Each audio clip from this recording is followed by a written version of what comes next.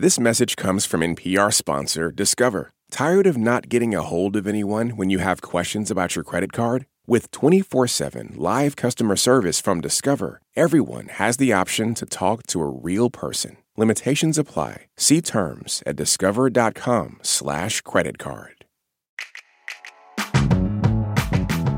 Hi, It's Been a Minute, listeners. I'm Jasmine Garst. Today we're doing something really special.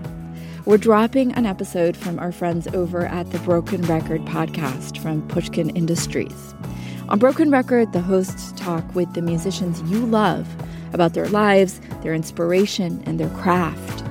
Today, we'll hear host and record producer Rick Rubin's conversation with hip-hop legend Nas. Nas dropped one of the most universally loved rap albums of all time in 1994 with Illmatic, and he remains one of the greatest MCs of all time. Few hip-hop artists have maintained relevance over decades based on their skill alone. And Nas's dedication has paid off. King's Disease, his 12th album, won Best Rap Album at the 2021 Grammys. In this episode, you're going to hear Rick Rubin talk to Nas about his earliest experiences with rap in the Queensbridge housing projects where he grew up, how recording King's Disease with Kanye West in Wyoming almost took him out of his zone, and how early beef with Jay-Z made them both stronger rappers. Okay, I'm gonna let Rick and Nas take it from here. What's going on, legend? Everything's well. How are you, sir? Yo, it's an honor to talk to you, man. It's an honor. Same. It's my pleasure, always. Anytime I get to see you, it's a good day. Love, man. Tell me about the music in your house when you were growing up. My mom was playing What You Gonna Do With My Lovin', that's Stephanie Mills, Patty, all the records that was out. Like, I remember the early 80s records. And then my pops was playing a wide range of things. He had everything from the radio station with Wolfman Jack. He had Fela and things like that, jazz, whatever, Lionel Richie, whatever. All those early 80s records, early 79. I grew up right around that time when These Are the Breaks and Rapper's Delight. I was young, but I was absorbing that stuff. Mm-hmm. Would you say that the music that your parents played was reflective of the other music that the kids in the neighborhood would be hearing, or not necessarily? Not necessarily. You think because of your dad's jazz background? Because a lot of the kids' parents, I think, were younger than my parents. A lot of my friends' parents, most of them, were younger than my parents, and they were playing the music of their time. I think my pops, he's from Mississippi, and he got everything that was going on out there and what they were playing with the other people's parents and the radios was playing, but we didn't play that in the house all the time. Nah, it wasn't like that. I didn't own all of those records. When I started buying records, it was like I was the record buyer in the house. He had jazz records, and African records and stuff, but it wasn't a lot of music like you would think. Do you think that having those influences affected your both appreciation of music and the way that you wrote going forward? Yeah, because the sounds was like disco and R&B was a thing. And the songs, to me, they were like, they were rap songs before they were rap songs, like Over Like a Fat Rat and, Evelyn Champagne King. To me, we would move our head to it like, that's the jam. And so when I wanted to, when Sugar Hill Gang had the Good Times record and they flipped it, it was just rap, and I tried to rap like them. I tried to rap like Curtis Blow. So that's when I first started to feel rap like Curtis and those guys, Tila Rock and them. Your guys. Was your first experience of hip hop music from those records, or was it in the park first? It was a combination of both. It was a combination because when I was a kid, I would hear all the guys talking about, who was at the center last night. And the community center at night turned into, I guess, like a club or sometimes, and in the park, a lot of guys would come out there. I would hear all of these rap legends were in the park and hear all these stories. So, yeah, it was definitely in the park, but it was a combination. It was a park and then somebody's radio. Describe more about like the what was going on in the park and what was going on in the community center. Paint the picture, and I just love to imagine what you saw. All right, so with the community center parties, I was definitely too young for that. I would see all the people going dressed up. If it was winter, they had the sheepskin coats on. They were excited. Like, I thought they were going to some big place. I don't know where. I didn't realize they were going right to the community center, right in the neighborhood. Because I'm talking 83, 85, and in the park they had, people would come there and they have like set up a stage. Like, I don't know, the city would have people come out there, set up a stage and do shows. Like, I'm looking at people in costumes and stuff like that. Just wild stuff I would see in the parks. And then the jams would happen when it got to the park jams. My moms didn't want me to go over there. So we could hear it from across the street. We could watch them, even help them carry records, you're going to throw a party, you're going to throw a jam. We see them coming through the block with their equipment. Get out the way, get out the way, kids. And we were excited seeing this happen. They were homemade speakers, all this, the wires where they would take electricity from the street lamp and plug it up to the equipment outside and watch the cops ride around to make sure everything was okay, tell them to turn it down, and then they leave and then they turn it back up and the cops just got tired of messing with them. They just let it play. So, and then I got a little older. I think it was like the end of the community center. I remember there being MC battles in there. It was MCs from my block. The Illmatic MCs, they were from my block, Sudan and these guys who I looked up to, who were really good at what they did. I would listen to them rap here and there. But how much older were they than you? I want to say maybe 5 years. Mm-hmm. Maybe, wait, 5? 5? No, because then I was like, maybe about 6, 7 years. Some of them a little older. Mm-hmm. But Jeffro D from my building was known for doing needle lifting. He didn't even have to, he just knew where to lift the needle. Wow. I don't even think he had headphones on. He just knew, and he was legendary for that. The Orr brothers were in my building. They made speakers that were so big, they just would rattle the building, and they were on the first floor. And I was on the 5th floor, but we enjoyed it. It would rattle the building, but because the speakers were so big, they couldn't even get them through the apartment door to take outside. But the sound on it was incredible. It's amazing the homegrown aspects of the hip-hop culture that most people don't know about. Most people experience, if they come from somewhere else, if they weren't from New York at that period of time, they experience it as, songs that came on the radio. But there was a whole culture and life around hip hop music where the music was just part of it. There was so much to it. Right. Definitely.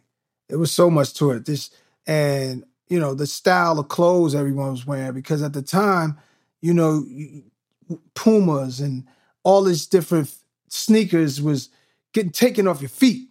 Like if you had a fresh pair of sneakers on and you come to that park jam, I'd see somebody running. I see people wanting your sneakers. Like just to, it's so funny. I was talking to somebody the other day how everybody's iced out now. It's so much better now. You couldn't even wear a gold nameplate back in those days. Just a regular gold thin nameplate, like razor blade thin on your neck. You couldn't even wear it. You would have to watch where you go some places with that. So all of that added to it. It was in the energy of the music, I think. Mm-hmm. When did you first start writing? I think early 80s. It was rest in peace to my man, Andre Harrell.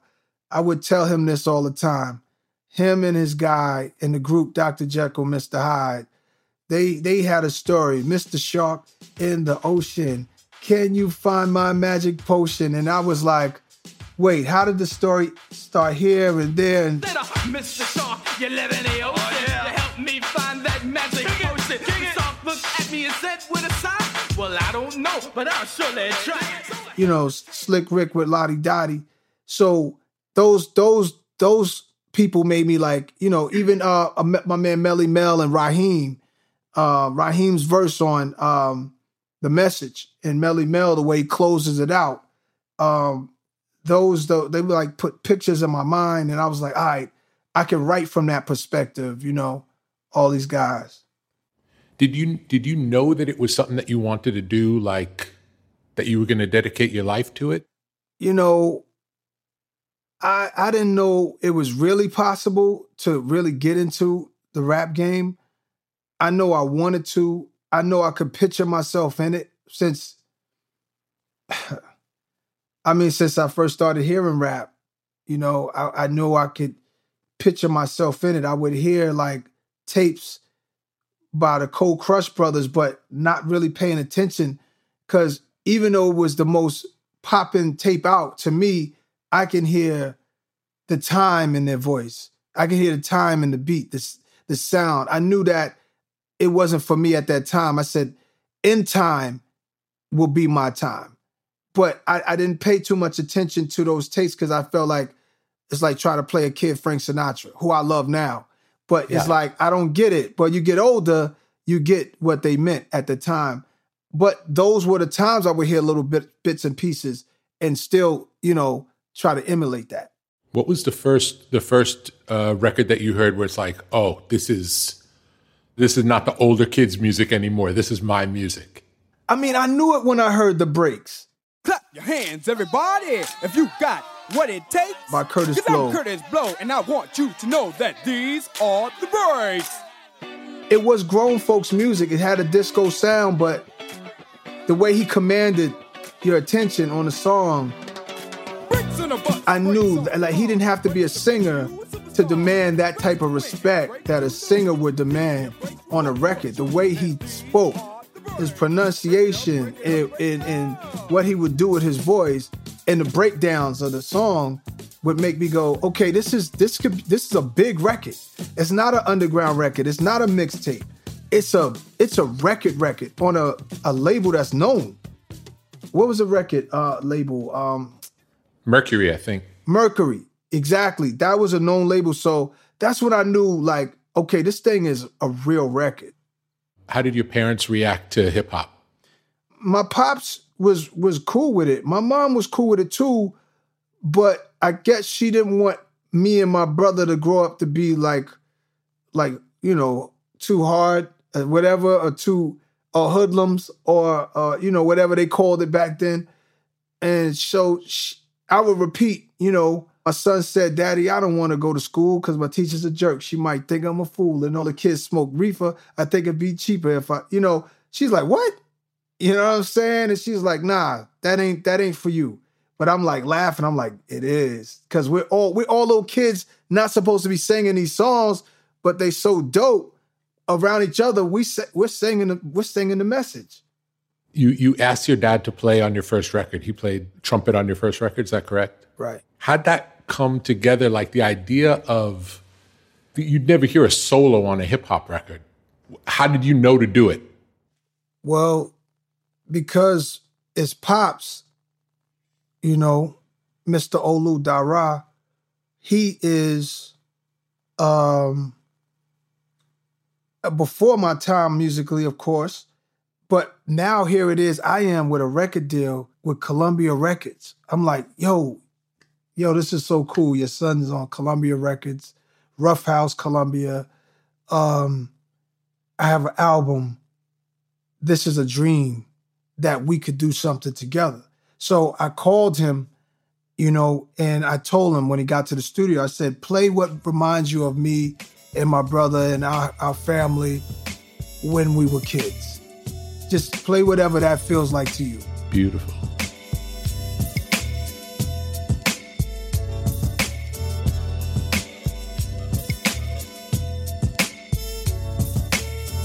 And he played that.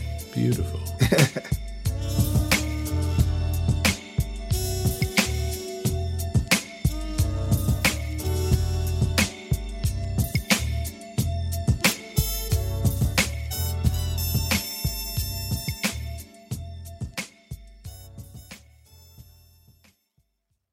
Tell me about getting signed. Tell me about the feeling of what was going on, what you had done at that point, and then the excitement of that moment.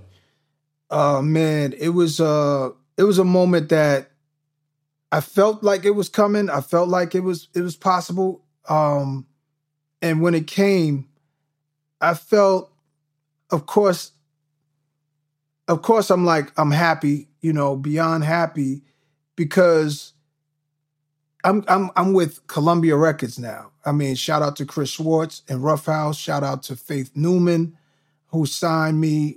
Shout out to MC Search, who helped put that deal together. And I was happy to be involved with so many creative people like those people I named. People who were, to me, vets in the music business. So I felt like I was going to be kind of protected with, just with the tutelage and from these guys. I felt like I was in a safe situation. So it was like a super dream come true. It was like, this is what we all are looking for right here, and it's happening. Great. And tell me about the making of the first album, the process of it.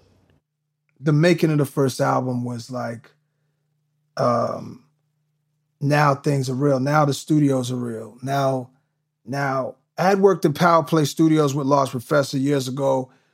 Like 2 years before I actually got a deal. I've been in Power Play, and that's a serious place. But now it's here, my budget, my album, for me, not just hanging out with Large Professor. So now I'm here in the House of Metal, Chungking. Now I'm looking at these plaques on the wall and all these great artists, and the studio is real. The engineer, never met him before, but he's about to be in my life now, and I'm learning from him, and he's learning about me at the same time. So I kind of like a fish to water because of the previous experience with Large Professor, and he's telling me not to pop your peas so loud in the microphone. And he's telling me how to even stand at the microphone. So I had some experience. And then I was working with him also. So it was like, we were both happy because he was on Wild Pitch, cool label, but now here I am on this major label. So we were kind of smiling, laughing like, okay, this is the way it's supposed to be. So we went to it like we was waiting from 2 years ago to now. I'm 18, I got this deal, it's go time. It was like, we just went. And were the songs written before you went into the studio? Tell me about the process of getting the material together. Yeah, half of the material was already done. And when I got to the studio, when we started to record, I came up with a lot of things right there on the spot as well. But I would say about 50% was wrote. And might you write without hearing a beat, or do you always write based on a beat? Back then, I wrote to different beats. Like whatever I thought was a dope record out, I would get the instrumental and just loop that and write to that, like whoever's record that I thought was hot. And then when I went to the studio, I would find the timing of the rhyme to that beat, to the new beat, my actual beat. I would find which rap had the timing that would blend in that beat right. Understood. So you would typically write to a beat that would be not the beat that we hear on the record, but then you would find a beat that would work, a new beat that would work for something you already wrote something else. Exactly. Cool. And some of it, I did get the tracks and write to it. Like when Q-Tip produced One Love, I did get that on a cassette tape and took it home to write to it. I did get some of the tracks and right there in the studio. Like with Premier, I wrote some of it right there in the studio. Yeah, with LES, my man DJ LES from my neighborhood, who produced the song that my pops is on. I wrote that right there on the spot. So some of it was just spontaneous. Others was like pieces of papers that I just had a beginning, like maybe like 6 bars. And I like this 6 bars and I match it up with another song, another rhyme I had, which probably had like 12 bars. And then I would write the last, 4 or 5 bars or whatever. Would you always be writing? Would you always be taking notes in general? Yeah, years ago when I was coming out of a teenager into like my early 20s. Yeah. Then it just, everything just roller coaster. So tell me about the experience of going from really starting from essentially nothing, not really. You came from the very beginning and you built yourself up to be the number 1 MC in New York, without question. And in your fantasy of what it was going to be like, what your life would be like in success, how different is the reality of success versus the fantasy of success? It's strange. Everyone has their own journey. At times it was better than I imagined. At other times it was like, what's going on? So it would change. It would change. Sometimes it would really feel like this must be like what, Stevie Wonder was feeling like. This must be like what Michael was feeling like. You had those moments, whether it was like first time at an award show or meeting somebody you never thought you'd meet and they like you. Those were really good moments there. So it changed.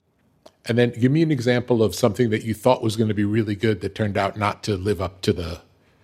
I don't know, man. It was, I don't know. It was certain aspects of certain people I thought would be different. And they were not the nicest people. But I appreciate the experience. Even though I looked at these people like, I had to realize they're human beings like everyone else. They have their bad days and their good days.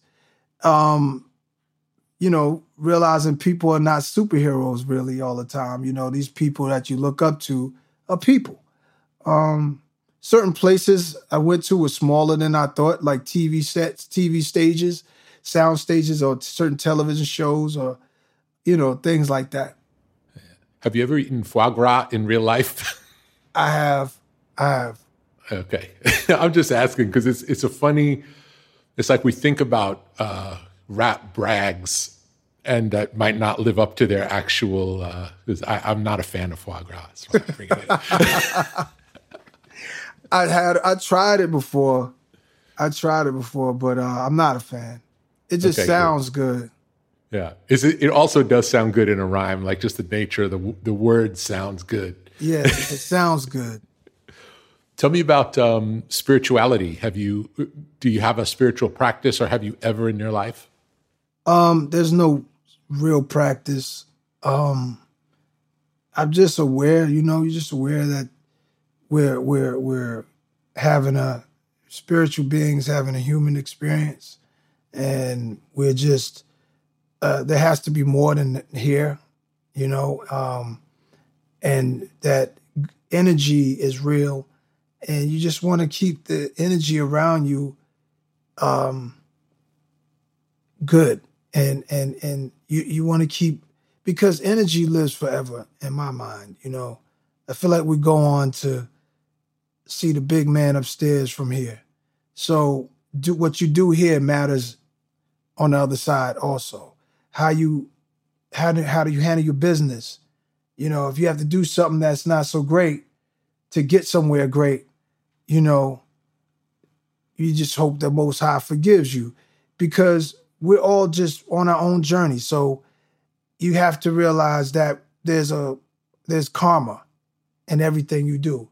So you try to keep that. When nobody's perfect, I'm not perfect. I'm not going to be, on point all the time, but you just hope that I try to stay in the right karma, the right energy. Has having kids changed your life? Big time, big time. Yeah, I think my daughter saved my life. I was really young when I had her. I was 20 years old. So I was a kid. So I think she made me pay attention and say, you got to be here. You can't just throw it all in the wind. You have to, be cautious. You got to be here. My son too. My son as well. Do you get to spend a lot of time with them now? Yeah, especially my daughter. That's like my bestie. That's great. That's my homie right there. She's busy in her life, but she's into a lot of things. Cosmetics being one of those. She has a company called Lipmatic, and she's into the arts. She's into all kinds of things. So she's busy, but we do get together. My son, not so much. He doesn't live as close to me as her, but it's always a great time either way. Beautiful. Tell me about, you got to work with so many of the great hip hop producers over the years. Just tell me about the differences between working with different people. Oh man. When I work with, say, Dr. Dre, I hear he's recovering right now. Prayers going out to him and his family. Working with Dr. Dre is someone who is right there, can create there on the spot. And there's no telling how far it can go. You start with just one sound, and his ear is he's like he's putting the sounds in a movie. That's the way I see him doing hip hop, and he just loves the most hardest shit, and he wants to make it happen as big as possible, make it sound as big as possible, as right as possible. Working with somebody like Havoc from Mobb Deep, not only did I know him since we were little kids, and we come from the same neighborhood, we're around the same age, and we grew up on the same sounds in the same city. So work with him is just really grimy stuff, hard stuff.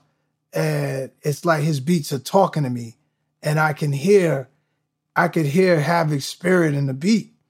And it's like, it makes you really want to get down on the beat.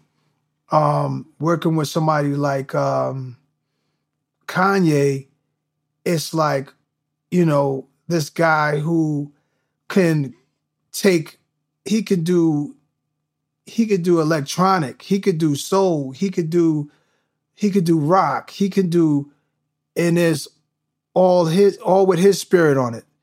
And, there's no levels to how big it can go. It could go anywhere. So everyone has a different approach to it, because we all love this culture. We all love this art form. And we're all trying to make the stuff that blew our minds when we were kids, I guess. Do you remember the first time you heard an MC where you're like, whoa, this is something new and this is great, and you were like excited about like someone taking it to a new place that you hadn't heard before? There was a couple of times, but the one that comes to mind right now is the Educated Rapper from UTFO on the song Roxanne, Roxanne. And I like that he was called the Educated Rapper. It was like he had this persona. He was a character almost, but with rap music, you're using words. So to be educated means he's got a plethora of words. So when he was just like, the way his flow was, and I said, wow, you can, there's many styles to this. But even the Fat Boys, even Kool Rock Ski and my mans, you know what I'm saying? They was like, they had me trying to rap like them. So it was everybody at that time, but Shan, also from my neighborhood, who could tell a story and take you right in. Songs like Jane Stop This Crazy Thing, The Bridge, that was our anthem, our neighborhood. So many different artists would bring you something that was different, you know. Was The Bridge the first battle record you heard? I think so. Well, there were a couple diss songs out at the time. I think there was a Salt and Pepper diss to, don't get me wrong, my bad if I'm saying this wrong. It was all in fun back then, but it was like Salt and Pepper, I think, had something against Dougie Fresh and the Get Fresh crew. And so I had heard, but nothing with the magnitude of The Bridge, South Bronx, The Bridge is Over, Kill That Noise, nothing like that ever. And would you say that was like two teams, like rival teams, sports teams? Definitely. I mean, it started with Roxanne Shante, you know, take my hat off to the queen there. She went after UTFO and, you know, it was on. But yeah, there was my hood and it was the South Bronx. It was Queensbridge, South Bronx, Queens, Bronx. But the boroughs was all gunning for the top spot in New York. So you had the Brooklyns in the house record.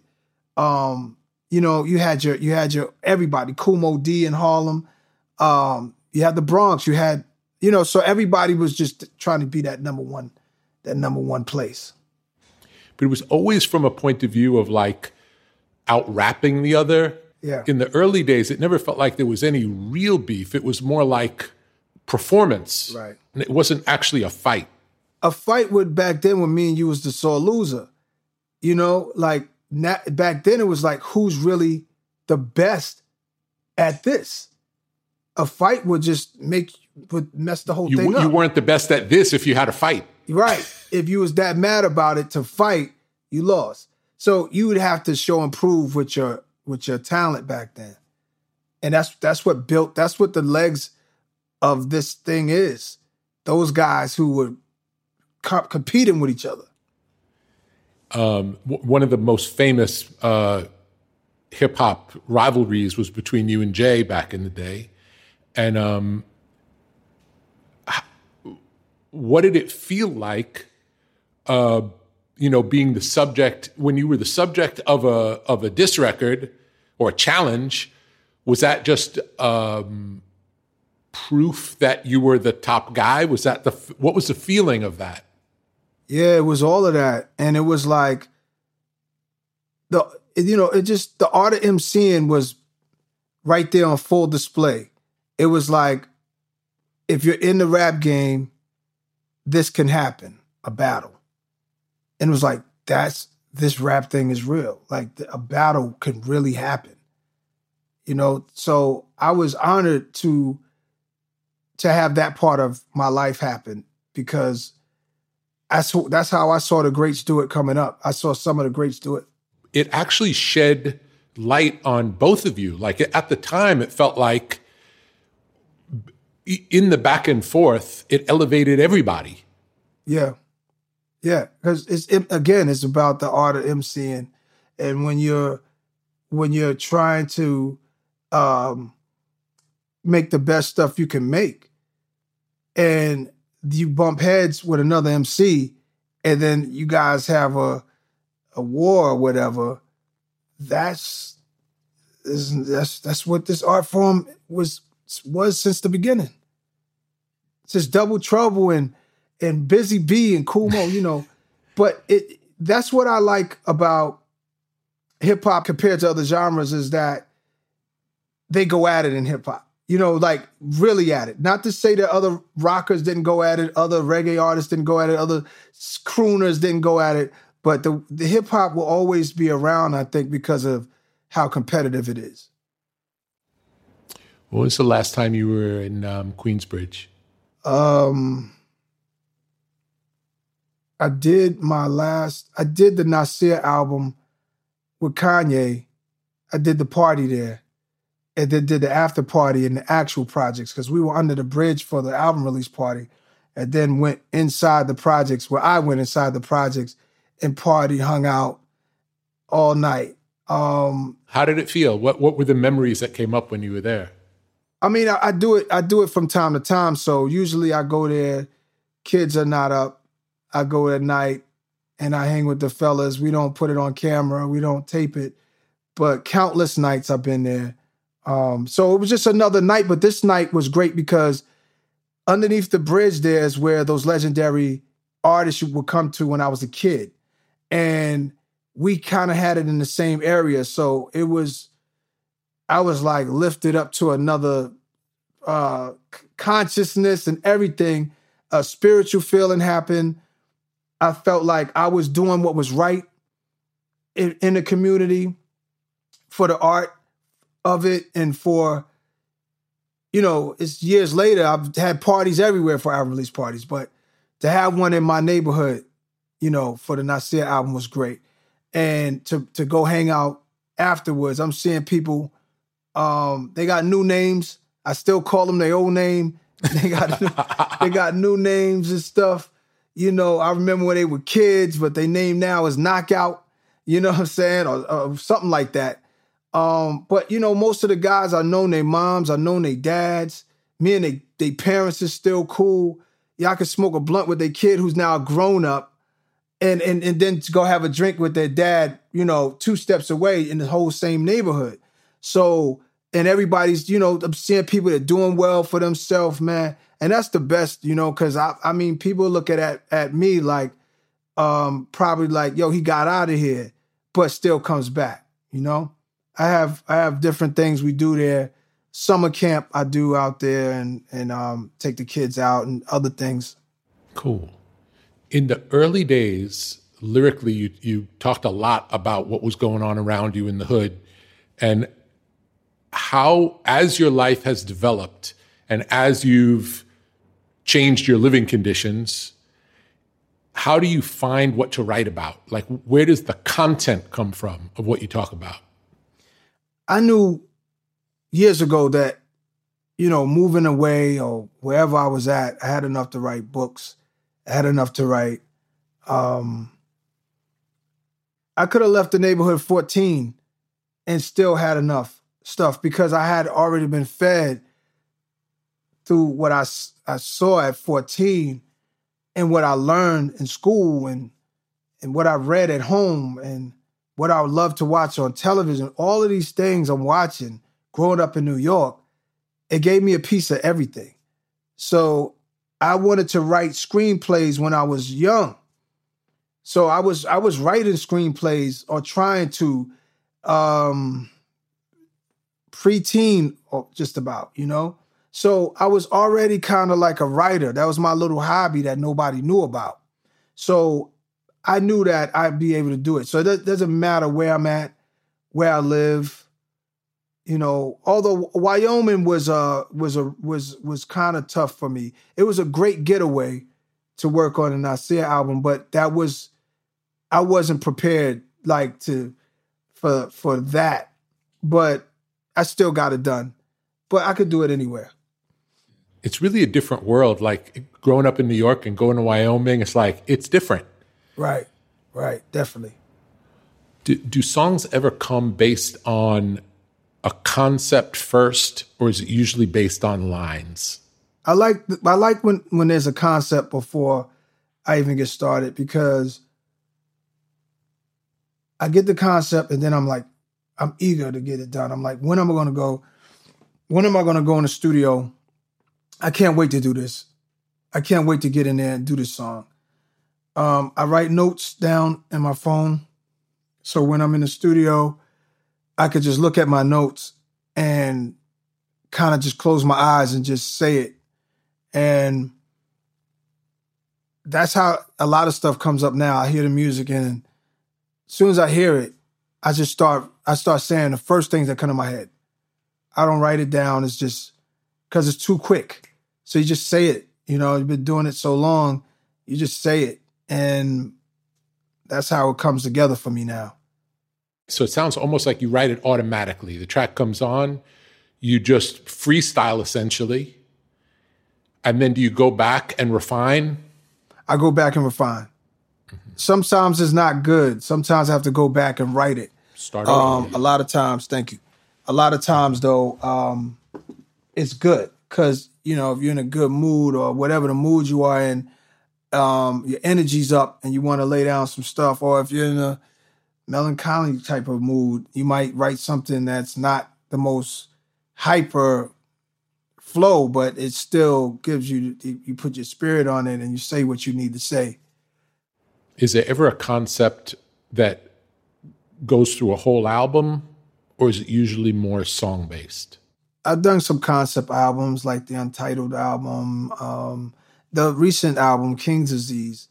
It was just basically like, I'm conscious now of all the things that we can do to hurt ourselves with too much, with being excessive with.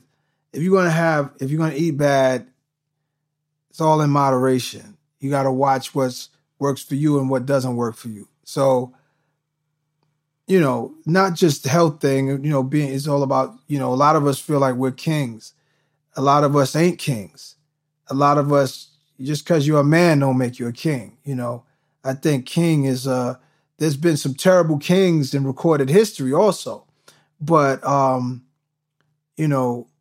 you have to, like, from my perspective, you got to be a good guy. So it's like taking care of yourself and those around you. How do you think you learned that? Because as you said, there are some bad kings. Like, how did you learn to be cool? That's a good one there, right? I think I learned a lot coming up. I think people, places, and situations. Just watching other people. Watching it, life experiences where I saw myself doing things that wasn't right, corny, coming up, and I'm like mad at myself later, like, I'm a teen and I'm learning and I think I know it all. And my mom used to tell me things and later I'm like, she was right. Damn. I still say it to this day to her, like, she's not here, but I'm like, she was right about this and that. I shouldn't have trusted this. I shouldn't have did this. I should have did that. But just being grateful that I'm here, like, to alive, to been one of those guys, to come from where I come from and to be here. I see which people made mistakes. I see which people made mistakes, but it wasn't their fault, but their heart was in it. So it's still honorable what they did. I start weighing things out and trying to see what did I want for me and what did I want to give back.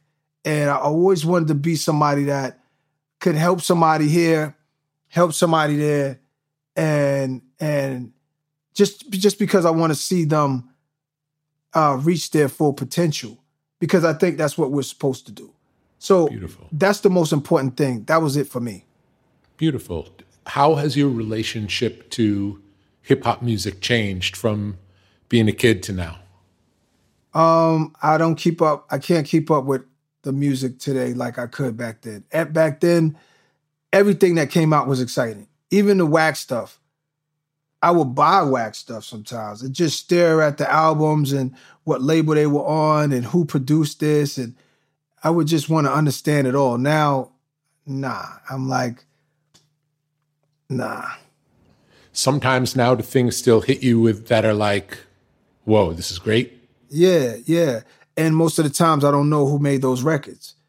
When the world was more normal, I was outside, I was at clubs, I was out parties, I was around, and I'm hearing songs that normally I wouldn't know just being in my regular life. It was just songs. I go, what is that? And I would forget to hit Shazam. So there's all kind of songs, that hit me. I'm like, who is that guy? I like that guy. And as I'm starting to get into this guy, there's a whole new movement happening. And as I'm getting into this whole new movement, 3 more just started. So I figure I'll catch up to it when I get a chance. Yeah, it's an exciting time when there's so much new stuff. What were you thinking working on It's Yours with T La Rock? I think the main purpose of it was the feeling of the club, like what DJs were doing and drum machines and sort of the feeling of the hip hop club, which I relate to what you experienced at the Parks, probably very similar.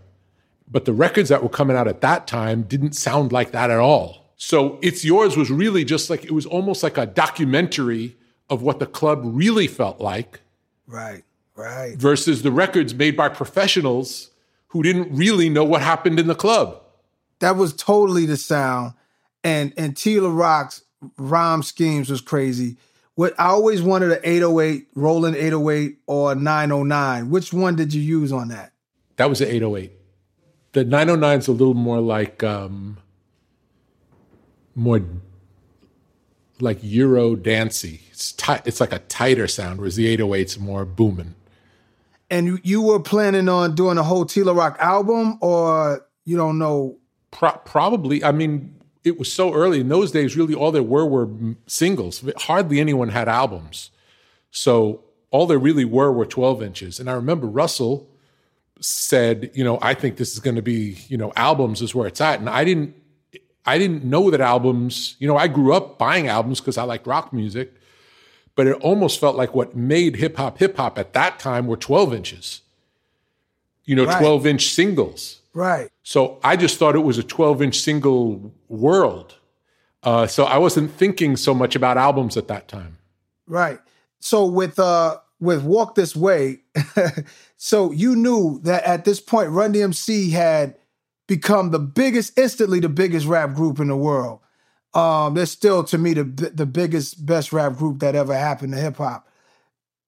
You knew that with Aerosmith, that they had went as high as they could go, and Run DMC and rap had went as high as they can go, and they needed to merge, or what? Nothing like that. Nothing like that. It was, we had pretty much finished the album without Walk This Way on it. And I remember I was at a dinner in California with a guy from a big record company who was like trying to convince us to come work with their record company. And he said, how can you explain the success of this music? How can you explain the success of rap? It's not even music. Like, this isn't music. And I started thinking, it's like, this guy's being nice to me. You know what I mean? He's trying to invite me in, and he's telling me hip hop isn't music as far as he can hear. So I see that there's this big disconnect between the people who feel hip hop and the people who don't understand it at all. And I was looking for something to bridge that gap. And because I started thinking about there are these records that are not so far off. Like you mentioned one earlier. You mentioned a record earlier that you like, well, this is sort of a precursor to hip hop records. And like you could see, it's like, oh, this is like the roots of hip hop in this. So I just started thinking about records that were like rap-like vocals that somebody who didn't understand rap music would understand. And the first song that I thought of was Walk This Way, because like the verses of Walk This Way are essentially rhyme scheme verses, but people know it as a rock song. So it was more as a bridging that gap so that people could see, oh, this isn't, I thought it was more different than it is. It's like, this is something that's always been part of the language. It's just a part of the language. It made it like rock and rap are the same. They are the same. Yes. And their roots are really similar. It's like it's not so far different. Right. So that was the purpose of it. It really was just to like, and had the person not said that to me, I wouldn't have felt like there was this mission. You know, I had this mission of like, people are missing what this is. There has to be a way to explain what it is, just musically. You did that. You did that. Thank you for that. My pleasure. Man, it's been a pleasure. Same. Love. Speak to you soon, sir. Love. Thanks to Nas for taking Rick back to the Queensbridge of the 80s and 90s and reminiscing about the early days of hip-hop. You can hear all of our favorite Nas songs on our playlist at brokenrecordpodcast.com. And be sure to subscribe to our YouTube channel at youtube.com/brokenrecordpodcast, where you can find extended cuts of new and old episodes. Broken Record is produced with help from Leah Rose, Jason Gambrell, Martin Gonzalez, Eric Sandler, and our intern Jennifer Sanchez, with engineering help from Nick Chafee, and is executive produced by Mia Lobel. Broken Record is a production of Pushkin Industries. And if you like Broken Record, please remember to share, rate, and review our show on your podcast app. Our theme music's by Kenny Beats. I'm Justin Richmond. Peace. Thanks again to our friends over at Broken Record for that lovely interview with rapper and hip-hop legend Nas. You know what I love about Nas is that he really has stayed true to his vision. He really didn't change to fit any commercial mold. I just loved this interview. You can listen to more episodes like this one of Broken Record wherever you get your podcasts. Okay, additional production and editing was done by Asia Drain and Anjali Sastry-Kurbacek. Of course, come back here for more It's Been a Minute on Friday. And remember, we always want to hear the best thing that happened to you all week. Record yourself and email the file to us at ibam@npr.org. That's ibam@npr.org. All right, until Friday, thanks for listening. I'm Jasmine Garsd.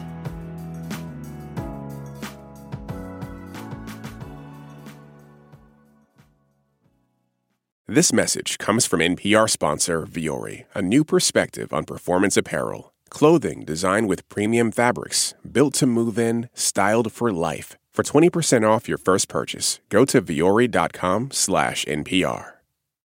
Support for NPR and the following message come from IXL Learning. IXL Learning uses advanced algorithms to give the right help to each kid no matter the age or personality. Get an exclusive 20% off IXL membership when you sign up today at IXL.com/NPR. This is my voice. It can tell you a lot about me, and I'm not changing it for anyone. In NPR's Black Stories, Black Truths, you'll find a collection of NPR episodes centered on Black experiences. Search NPR Black Stories, Black Truths wherever you get your podcasts.